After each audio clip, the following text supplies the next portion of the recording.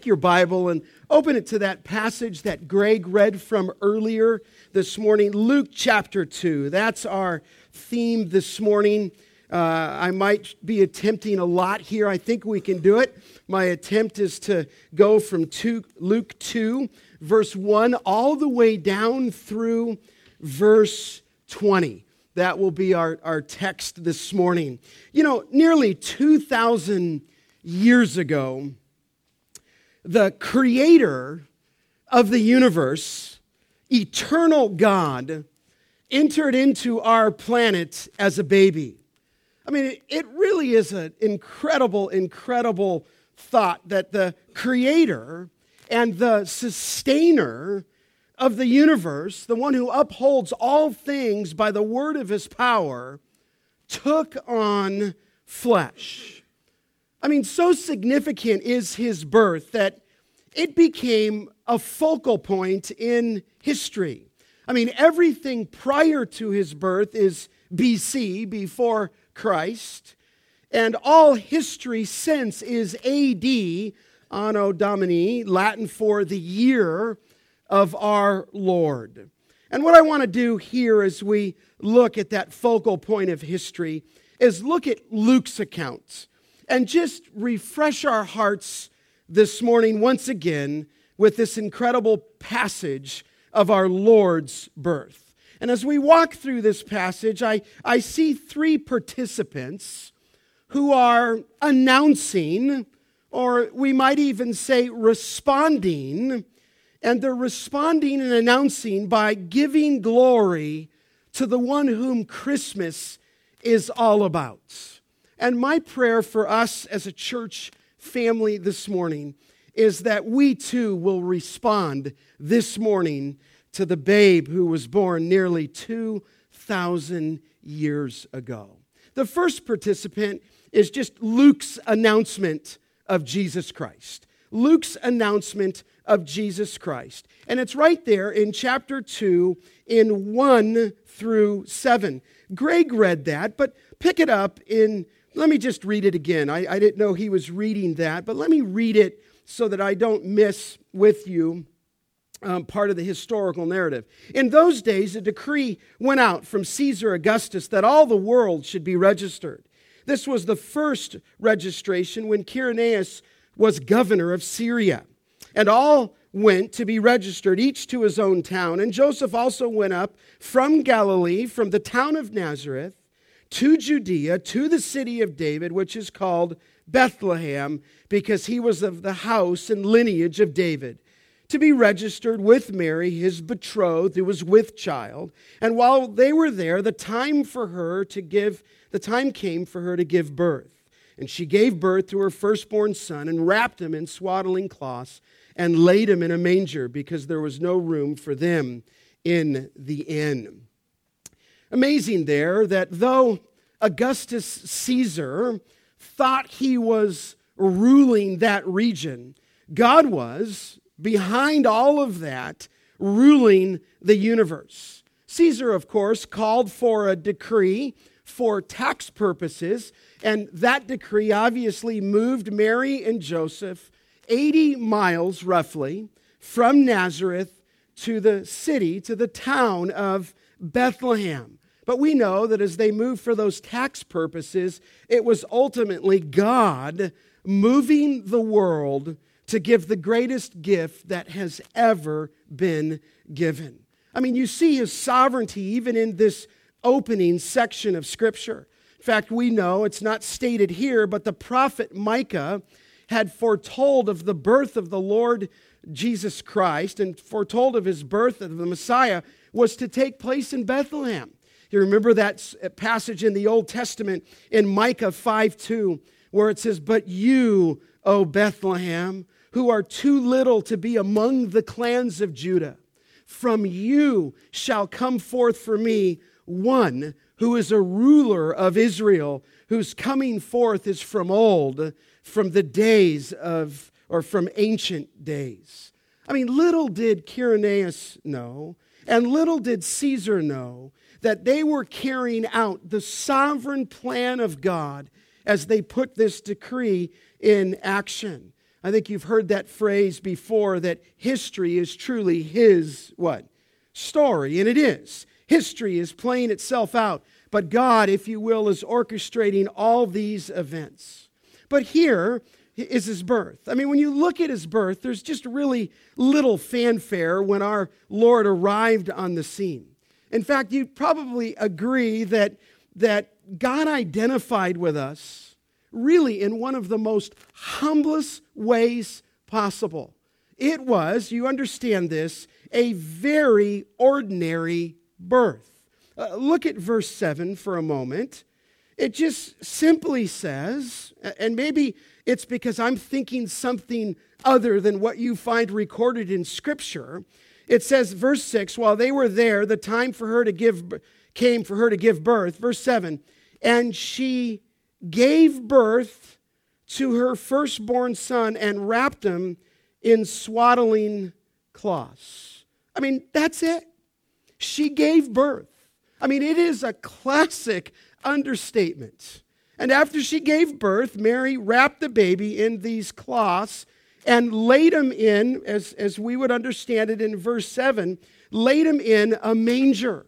Now we know from the wording here that the word manger, as you're well aware of, was an animal feeding trough. And you think about just the commonality of that birth. There was no crib, there was no bassinet, there was no pottery barn, there was no other family that was there. She gave birth to the Messiah, and she put him in, or Joseph put him in, an animal feeding trough.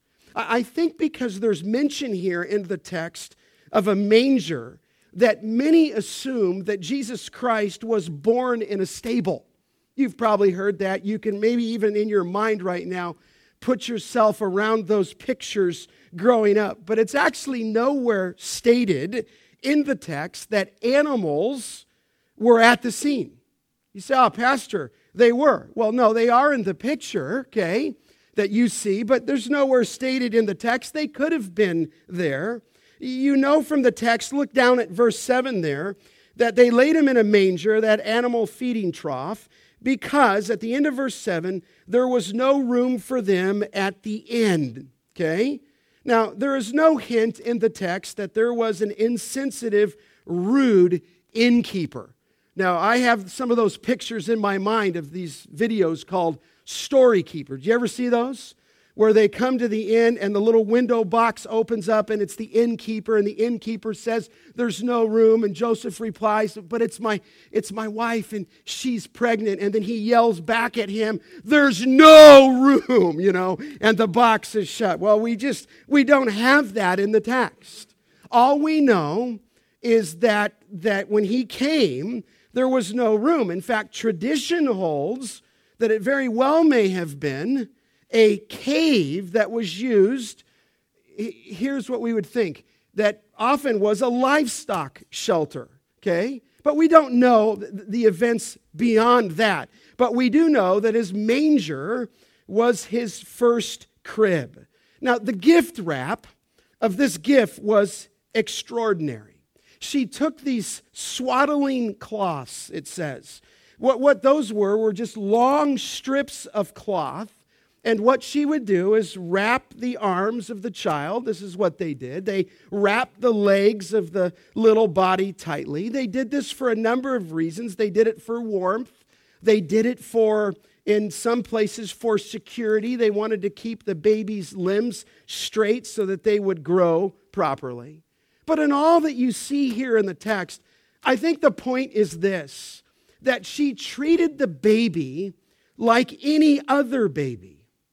I mean, in one sense, at least looking at his birth, it is a baby, fair? It is just a normal little baby.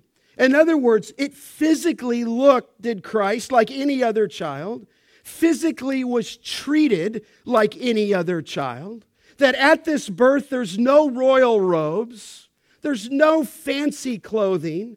Our Lord didn't come out with a little halo over his head.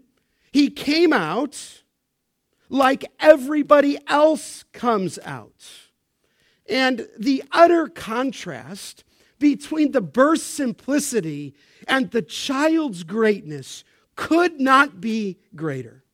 I mean, I don't think anybody, maybe Mary and Joseph had a little bit of thought. What they knew that the angel had spoken to them separately, but nobody realized that the eternal, holy, creator God of the universe had just entered the world in human form. It's unthinkable, the entrance into the world for God's Son. Sweat, pain, coldness, and possibly manure and straw and stench. Okay? One put it this way. He humbled himself all the way down. Not just to a stinking stable, but to become a substitute for sinners and bear the stench of our guilt in his own body. He came down to the poor and the lowly and the humble and the base and the wicked. Jesus Christ. I think you remember how Paul said it in 2 Corinthians chapter 8 in verse 9 when he said, you know the grace of our Lord Jesus Christ, that though he was, what? Rich, yet for your sake he became what? Poor, that through his poverty you might become rich. And so think about that night as Caesar sleeps in his secure palace, unbeknown to him, the ultimate king had just arrived on the scene, whose coming forth, Micah said, is from of old or from ancient. And though his birth was ordinary as any, this child was the center of angelic announcement. So I take you from first Luke's announcement to secondly, the angelic announcement to the shepherds. Because once he was born, the sky exploded with glory. Look at the text in verse 8. It says, in the same region there were shepherds out in the field, keeping watch over their flock by night. And an angel of the Lord appeared to them, and the glory of the Lord shone around them, and they were filled with fear. And the angel said to them, fear not, for behold, I bring you good news of great joy that will be for all the people. For unto you is born this day in the city of David a Savior who is Christ the Lord. And this will be a sign for you. You will find a baby wrapped in swaddling cloths and lying in a manger. Here is the angelic announcement to the shepherds. If you just go back for a moment in the account here, the angel who appeared in the temple to Zacharias, then he appeared to Mary in her room, then he appeared to Joseph in his dream, now would appear to the shepherds. I wrote here in my notes, to the field workers, okay?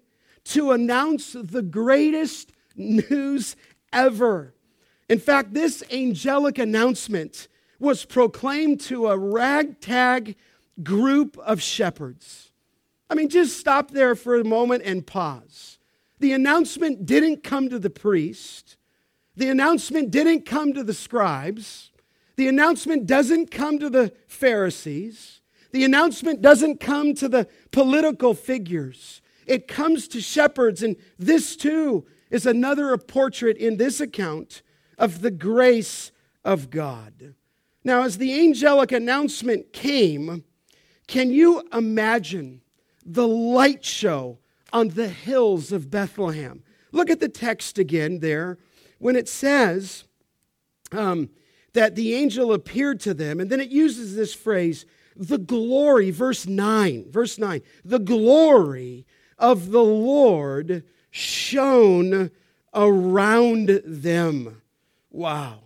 Right here in that city, on that mountainside, it became an amphitheater for the greatest light show in all of human history. Somebody recently said to me, who was at Disneyland. They said, man, that light show on the water is incredible. No. It's an understatement. Think if you were one of those shepherds and you saw not something manipulated by the sound system, not something manipulated by wiring and speakers and subwoofers and fountains and colors. Think if you were one of those shepherds and you were at that scene and you saw this light show, the greatest light show ever in all of human history. I mean, frankly, the sky split open. And it just says there that the glory of the Lord shone around them. Now you might ask, what is the glory of the Lord? What does it mean that the glory of the Lord shone around them? I wish we had more time for this because I wrote part of my dissertation on this subject. I wrote on the attributes of God. And I wrote, and one of those attributes was His glory. In fact, if I asked you, what is the glory of the Lord? It's not always easy to define. When you think that God is to be glorified, or when you say God is a God of glory, what are you saying? I mean, it'd be much easier for you to understand if I said God is love, you would get that. If I said God is a merciful God, you would understand His mercy. If I told you God is a God of forgiveness, you would understand that He forgives us of our sin. If I said that God is a God of wrath, you would understand that bound up in His character is an all-consuming desire of holiness.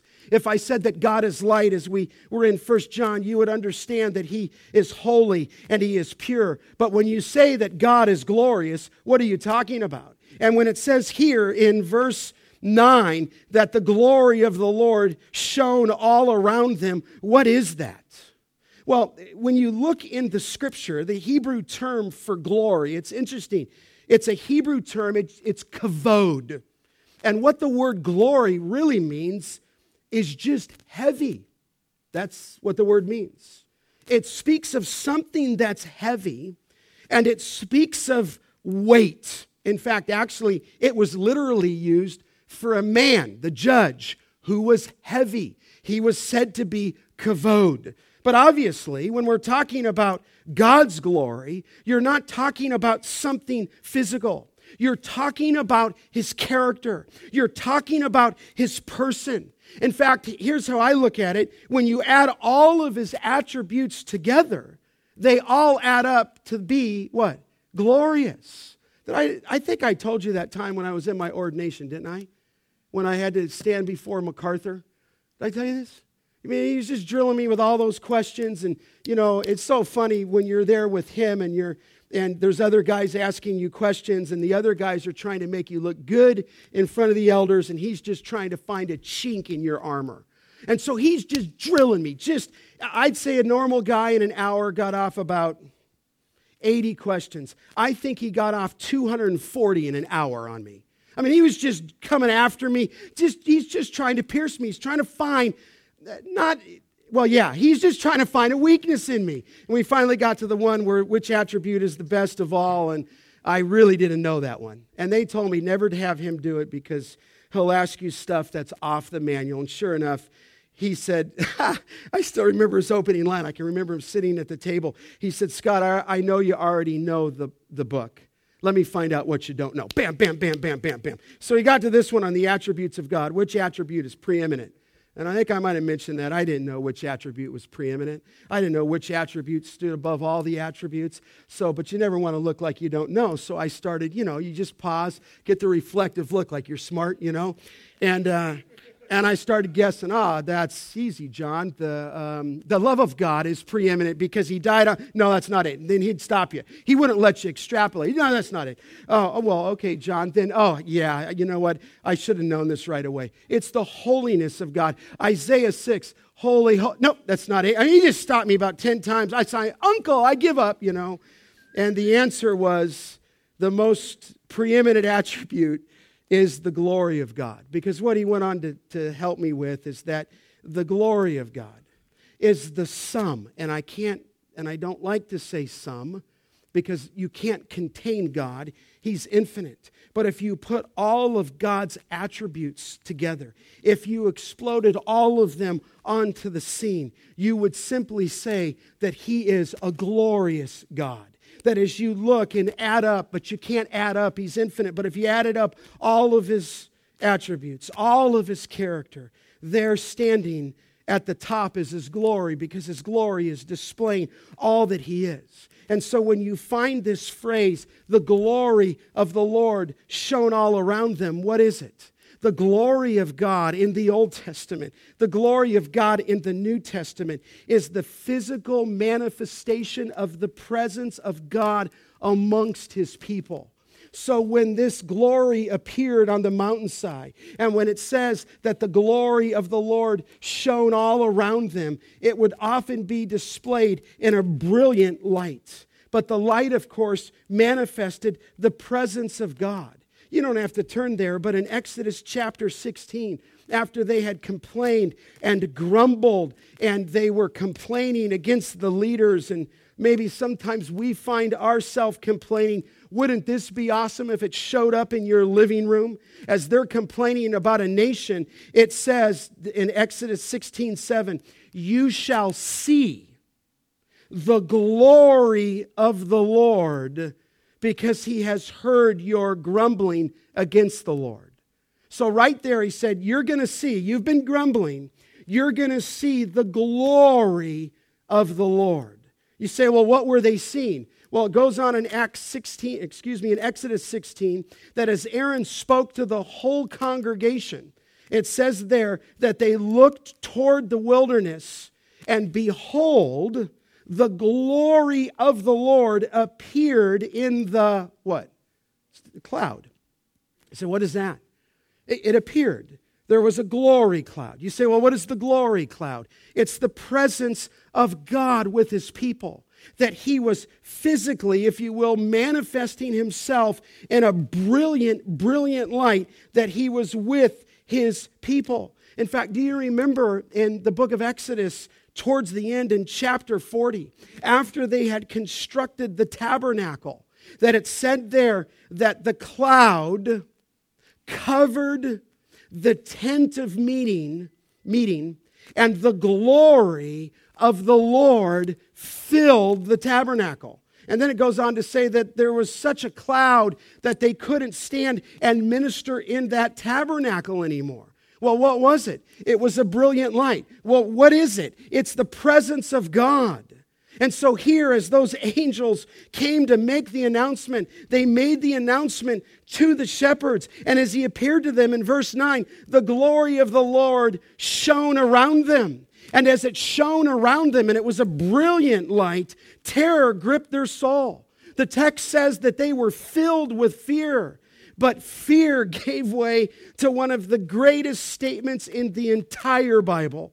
Look at it again in verse 10. The angel said to them, fear not, for behold, I bring you good news of great joy that will be for all the people. For unto you is born this day in the city of David a Savior who is Christ the Lord. What a statement. The angel said there, as you see it there, that this is good news of great joy.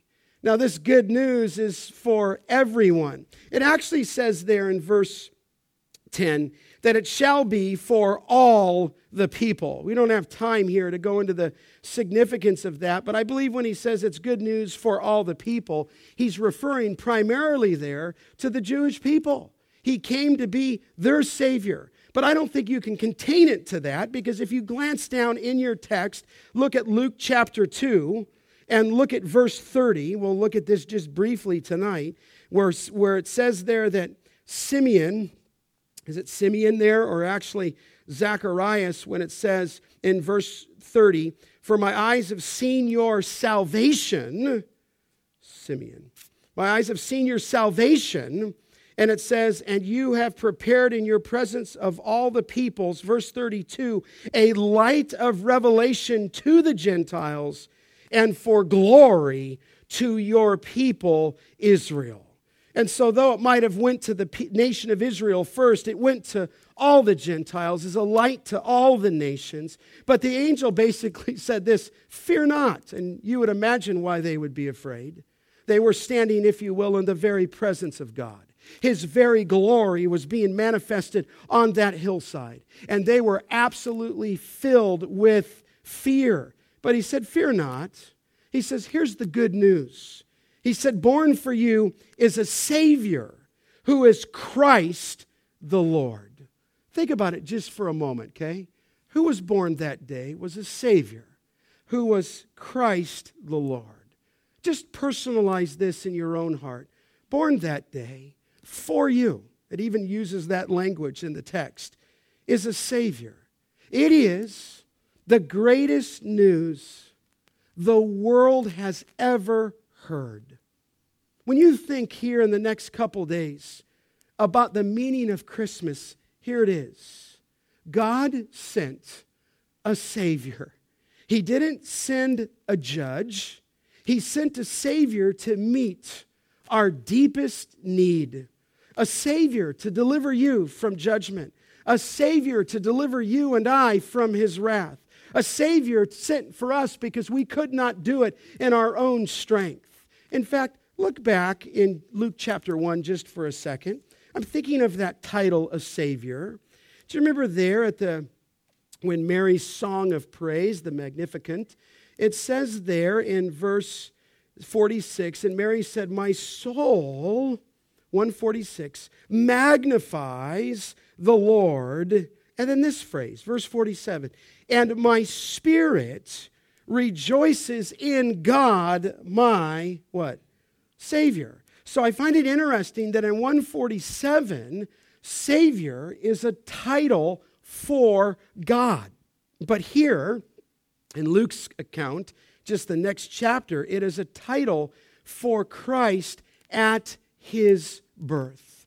So who was born that day was a Savior, and that testimony is clear in the Scriptures. Certainly you remember Matthew 1:21, that she will bear a son, and you shall call his name Jesus. Why? For he will, what? Save his people from their sins. In fact, look back at chapter 1, it is, or actually chapter 2, go forward. Look at verse 30. Look what Simeon said when he said in 2:29, now, Lord, you are letting your servant depart in peace according to your word. And in Luke 2:30, for my eyes have seen your, what?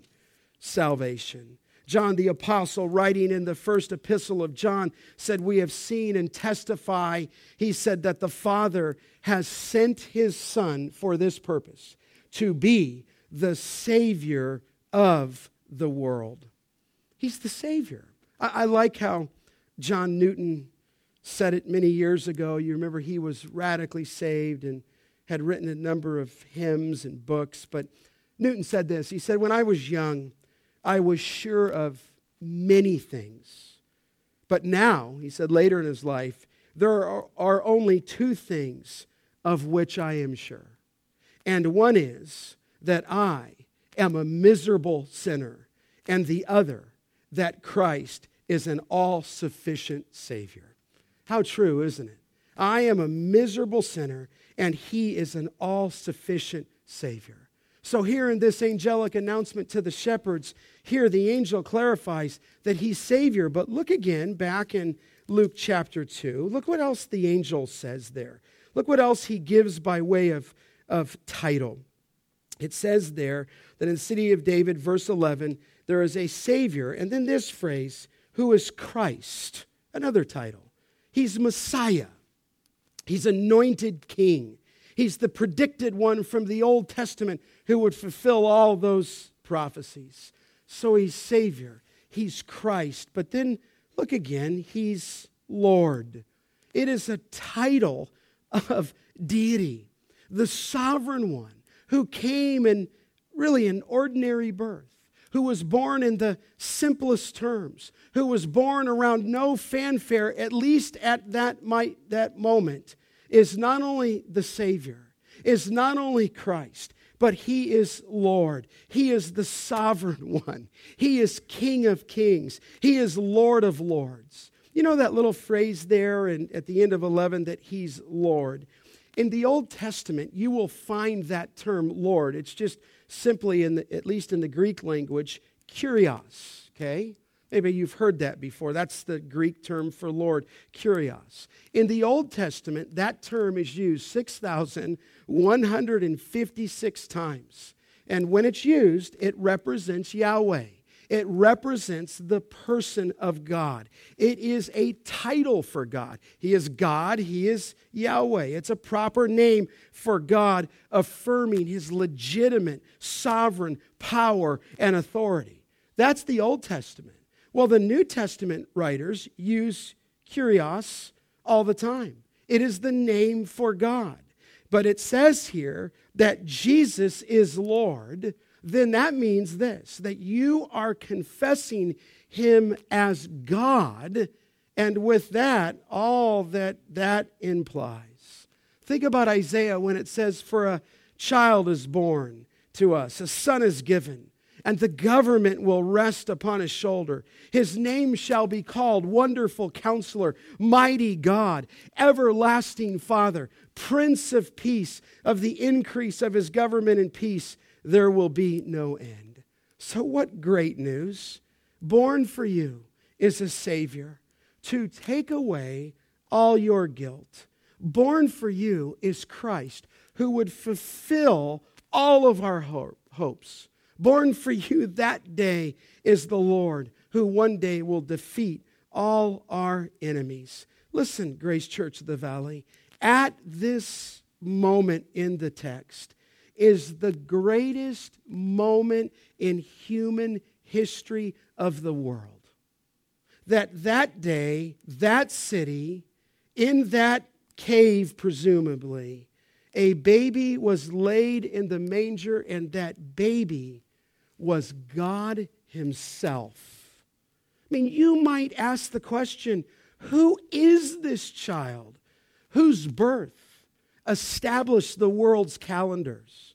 Who is this child whose life has impacted more souls than all the other influential people in history combined? I got in the mail this week. Maybe you have seen it. It was Time magazine. Say, Scott, you get Time? Yeah, I had frequent flyer points that were running out. So you got so many left, you might as well, okay. So Time magazine's coming to the house. Did you see it? There on the cover, the Time Man of the Year. And who was it? It's Barack Obama. And I'm not trying to make any kind of statement at all, okay? But all I know is I think on the cover of Time magazine every single year should be some semblance of the person of Jesus Christ. In other words, he is the one. Listen, these Time men come and go, just like Adolf Hitler was the man of the year in 1938. They're going to come and go. But the one who was born here established the world's calendars, impacted more souls than all the other influential people in history combined. Who is this child who determines, think about it, the eternal destiny of every human being who has ever been born or will be born? The beautiful Christmas carol asks, remember that little line? What child is this who was laid to rest on Mary's lap is what? Sleeping. Well, the angel tells us, think about it, in explicit terms who it is. It is our Savior. It is Christ. It is the Lord. Listen, with those titles, no wonder the text says what it says. Look at verse 13. No wonder, suddenly, verse 13, there was with the angels multitude of the heavenly host praising God and saying, glory to God in the highest, and on earth peace among those with whom he is pleased. Oh, wouldn't you have loved to have been there that day? Wouldn't you have loved to be a shepherd on that hillside? All I know is in that moment, all heaven broke loose in praise. That praise could not be contained on that hillside. In fact, it says there that the announcing angel is joined by a multitude of angels. You say, well, Scott, how many? How many angels? Well, you see it there. It just says a multitude of the heavenly host praising God. You say, how many? Well, we don't know. We don't know how many. But there's another description in the book of Revelation where it says that these angels were praising God, and it uses this phrase, 10,000 times what? 10,000. You say, well, how much is that? Well, at least in the word 10,000 is the Greek word myrion. And it is the highest number for which there is a word in the Greek language. And it could be that here, John, capturing that spirit in Revelation, is writing myrion times myrion, 10,000 times 10,000 in sort of a hyperbole. We just don't know. But all I know is when the angel makes this announcement, in comes this multitude of heavenly hosts. And I think it's fascinating that the angels praise God at creation. Job 38:7. And now they are praising God at the beginning of the new creation. And the angels kept saying, imagine that. Glory to God in the highest, and on earth peace among men with whom he is well pleased. That lowly manger, that humble beginning turned into an antiphony of praise. Glory to God, the angels cried out, in the highest. I just take that, glory to God, in the highest heaven is the thought. And then you'll notice that phrase, look at it with me. Look at it down, it's troubled people or not troubled people. Maybe there's been some questions. Verse 14, glory to God in the highest, and on earth peace. And now the ESV says, among those whom he is well pleased. Now, it's different in the KJV if you're holding that. The KJV says, glory to God in the highest, and on earth peace, and remember how it used to say it? We say it in the song, goodwill toward what? Men. But you'll note, depending on what you're holding today, that nearly all of the modern translations agree that that last phrase in verse 14 is not the most accurate way to say it. Again, the KJV says, King James just says, goodwill towards men. I'll just say it to you. In the NIV, it says, glory to God in the highest, and on earth, peace to men on whom his favor rests. Interesting. The NASB, if you're holding that, says, glory to God in the highest, and on earth, peace among men with whom he is pleased. Look now at the ESV, very similar. Glory to God in the highest, and on earth, peace among those with whom he is pleased. But the key there is it's peace. It's peace among those whom he is pleased. You say, well, who are those? Who is that?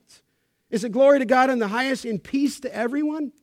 Well, no, not really. It's peace, verse 14, among those whom he is pleased. Well, who is he pleased with? Let me just show you. Look over in Luke chapter 10, just for a moment. Luke chapter 10, just go over to the right there. I found this fascinating because you're thinking that's different than how you grew up, at least how you grew up singing. But in Luke chapter 10, remember when he was getting the disciples, or actually not even the disciples, I suppose I could call it the disciples. He's getting ready to send the 70 out in twos. And he says, you know this way, in verse 10:4, carry no money bag, no knapsack, no sandals, and greet no one on the road. Whatever house you enter, first say, watch this, peace be to the house. Verse 6, and if a son of peace is there, your peace will rest upon him. But if not, it will remain and it will return on you. In other words, when you enter a house, first say, peace be unto this house. In other words, that's the offer of peace to all. And if a son of peace is there, your peace will rest upon it. But if not, it will return to you. In other words, God's presence in Christ is offered to the whole world, but only the sons of peace receive it. And you might ask the question, how do I know if I'm part of the angel's promise that says, peace among those with whom he is pleased? The answer is, you receive the peacemaker, Jesus Christ. And when you receive Jesus Christ, then and only then, his peace will rest upon you. I mean, so it's not peace to all, undistributed. It must rest on those who are sons of peace. But here's the birth announcement of Luke, the angelic announcement. But this angelic announcement gives way, thirdly and finally, to the shepherd's announcement to Mary and Joseph. This is thrilling. Look back at Luke chapter 2. This is thrilling because the story, the account, the narrative is not over. It says when the angels, verse 15, 2:15, went away from them into heaven, the shepherds said to one another, let us go over to Bethlehem and let us see this thing that has happened, which the Lord has made known to us. And they went with haste and found Mary and Joseph and the baby lying in a manger.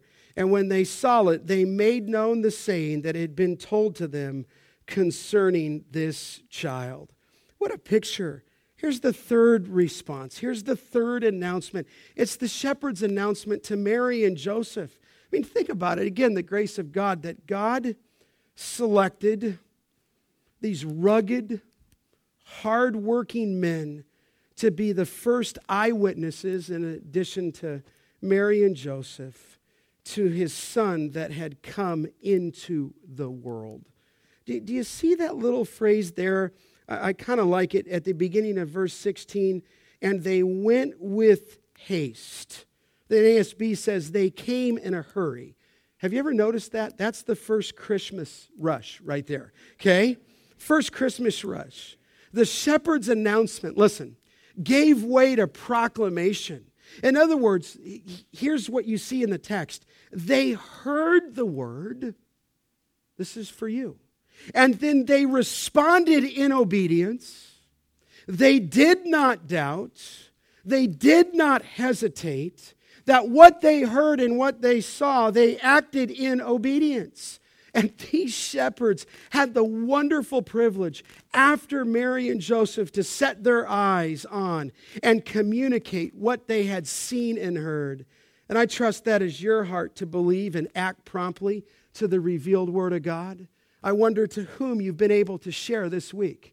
I've had opportunity. You come back tonight and I'll tell you about that opportunity that I had over the weekend. But these shepherds just responded. They heard, they saw, and they acted. They went in a hurry, in haste, and came to the parents and told them the revelation.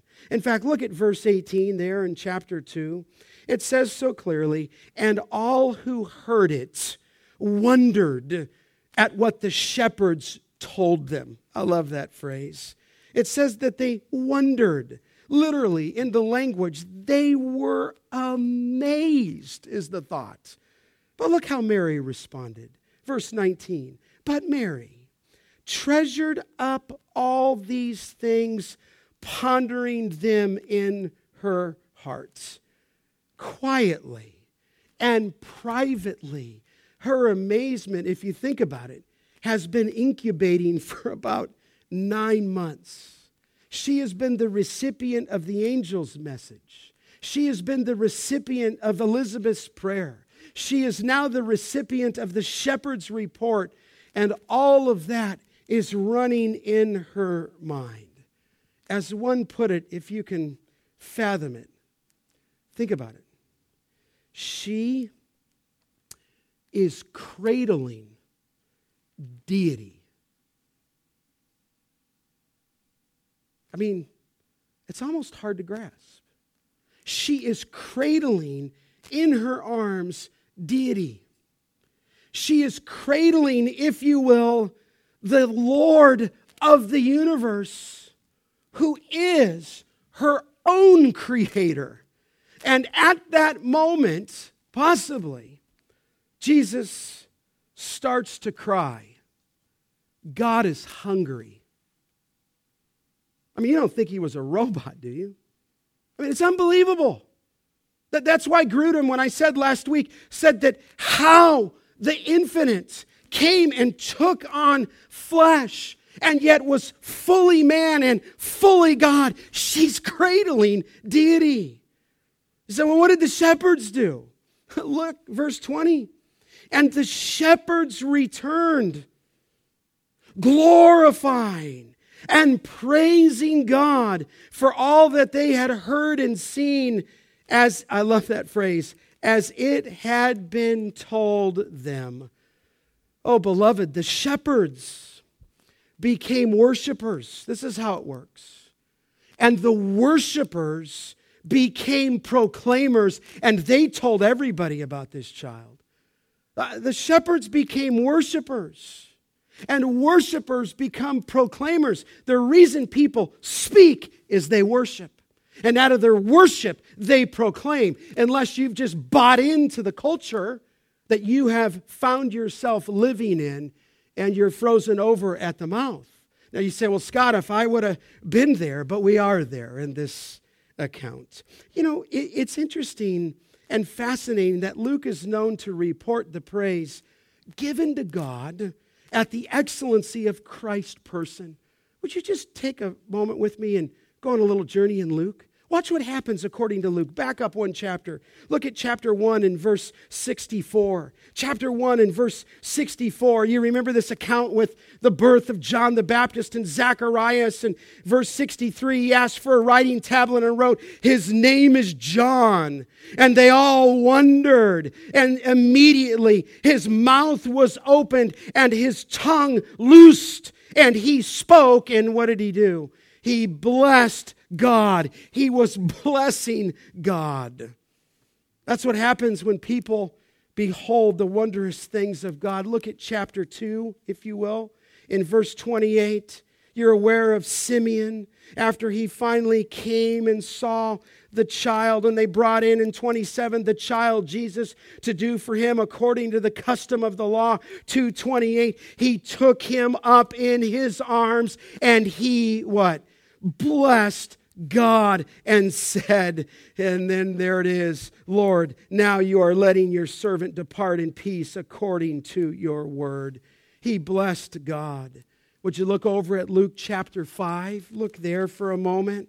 Luke chapter 5. Of course, my account runs in my mind at Matt Young's funeral on Friday from the paralytic, but it's here in Luke chapter 5. Look down at verse 25. You remember immediately after, you remember he was paralyzed. Immediately he rose up before him, picked up what he had been lying on and went home. What? Glorifying God, and amazement seized them all, and they glorified God, and they were all filled with awe, saying, "We have seen extraordinary things." Glorifying God, praising God. Would you look at the next chapter in Luke chapter 7? This is the account that Luke gives us. He came into the town of Nam, verse 11. And the disciples and a great crowd went with him. And as he drew near the gate of the town, he called a man behold, a man who had died was being carried out, the only son of his mother, and she was a widow. And a considerable crowd from the town was with her. And when the Lord saw her, he had compassion on her and said, "Do not weep." Then he came and touched the air, and the bears stood still. And then it says there that he said, "Young man, I say to you, arise." And the dead man sat up and began to speak, and Jesus gave him to his mother. And fear, I think so, seized them all. And they what? They glorified God. A great prophet has risen amongst us, and God has visited his people. What a picture. What a picture. If you will, continue in your Bible over to Luke chapter 13. Luke chapter 13. This is the response that Luke gives to those who encountered the living God. In Luke 13, in verse 13, a woman who had a disabling spirit. It says that he laid hands on her in 13:13, and immediately she was made straight, and she, what? Glorified God. Look over at Luke chapter 17. You see this again. You just can't miss it, can you? In Luke 17, I think you recognize this passage. It's the passage with the lepers that he had met, that he had healed. And one of them, verse 17:15, whom when he saw that he was healed, turned back. And what did he do? Praising God with a loud voice. And he fell on his face at Jesus' feet, giving him thanks. Now he was a Samaritan, and Jesus answered, were not 10 cleansed? Where are the 9? Was no one found to return and give praise to God except this foreigner? And he said to him, rise and go your way. Your faith has made you well. But I love that phrase. He praised God. Look at just the next chapter at Luke chapter 18. Chapter 18, later in the text, it tells us in verse 43 with the blind beggars. Remember that one? And in 42, Jesus said to him, recover your sight. Your faith has made you well. And immediately he recovered his sight and followed him. And here's the response. Glorifying God. And all the people, when they saw it, gave praise to God. I love that. They're always praising God in response to Christ. Just a couple more. Look over at Luke chapter 19. He wants you to see this. This is the triumphal entry into Luke chapter 19. And it says in 1937, as he was drawing near, already on the way down the Mount of Olives. I want to be able to walk there one day with you.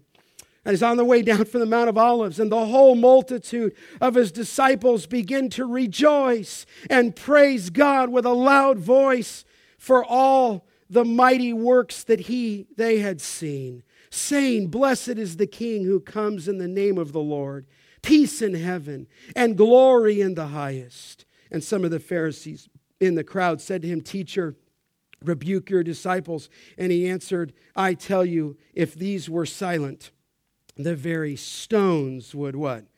Cry out. Listen, if you don't speak, if you don't praise, if you don't glorify, it could have been at that moment that the very rocks would have started to cry out and praise God.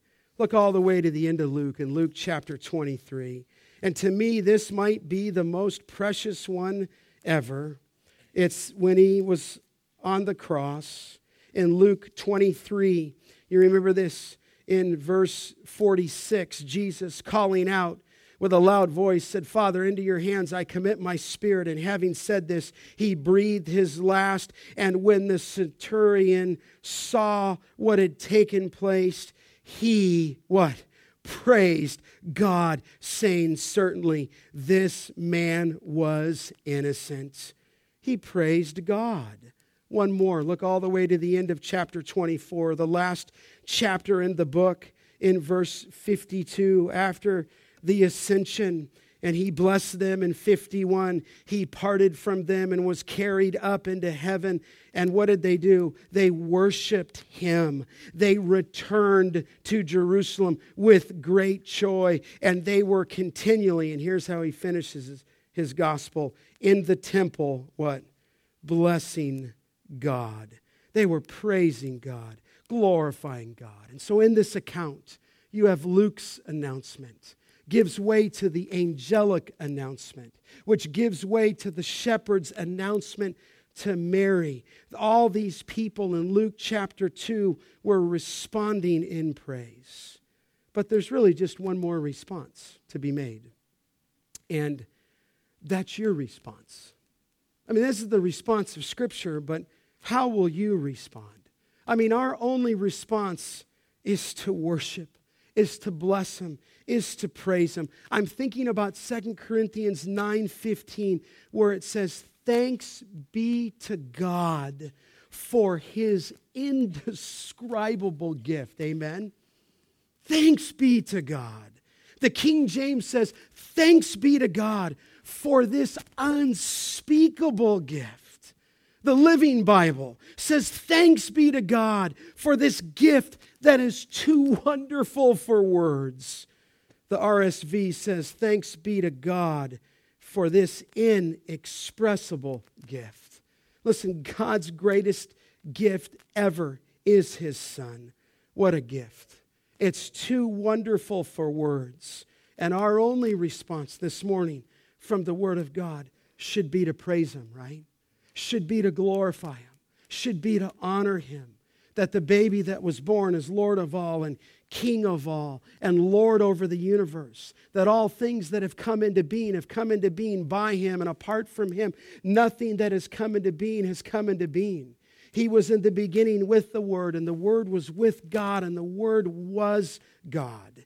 He is, Paul says in Colossians, the very image of God, the very icon of God, who is the sustainer of the universe and is Lord of all. And what that means is He is to have first place in your life, right? There ought to be nothing right now in your heart that is greater than Christ. Not your thoughts, not your expectation on Christmas, not your expectation on your children, not your expectation on your financial status, not your expectation on people's respect of you. Your greatest allegiance should be to make Christ first in everything. Amen? Listen, that's the only way to respond. They responded that way. How will you respond, and how will I respond? Listen, these next 2 days will come and go real fast, won't they? You just make sure that you get on your knees and thank Him for this unspeakable gift. Amen? That's our response.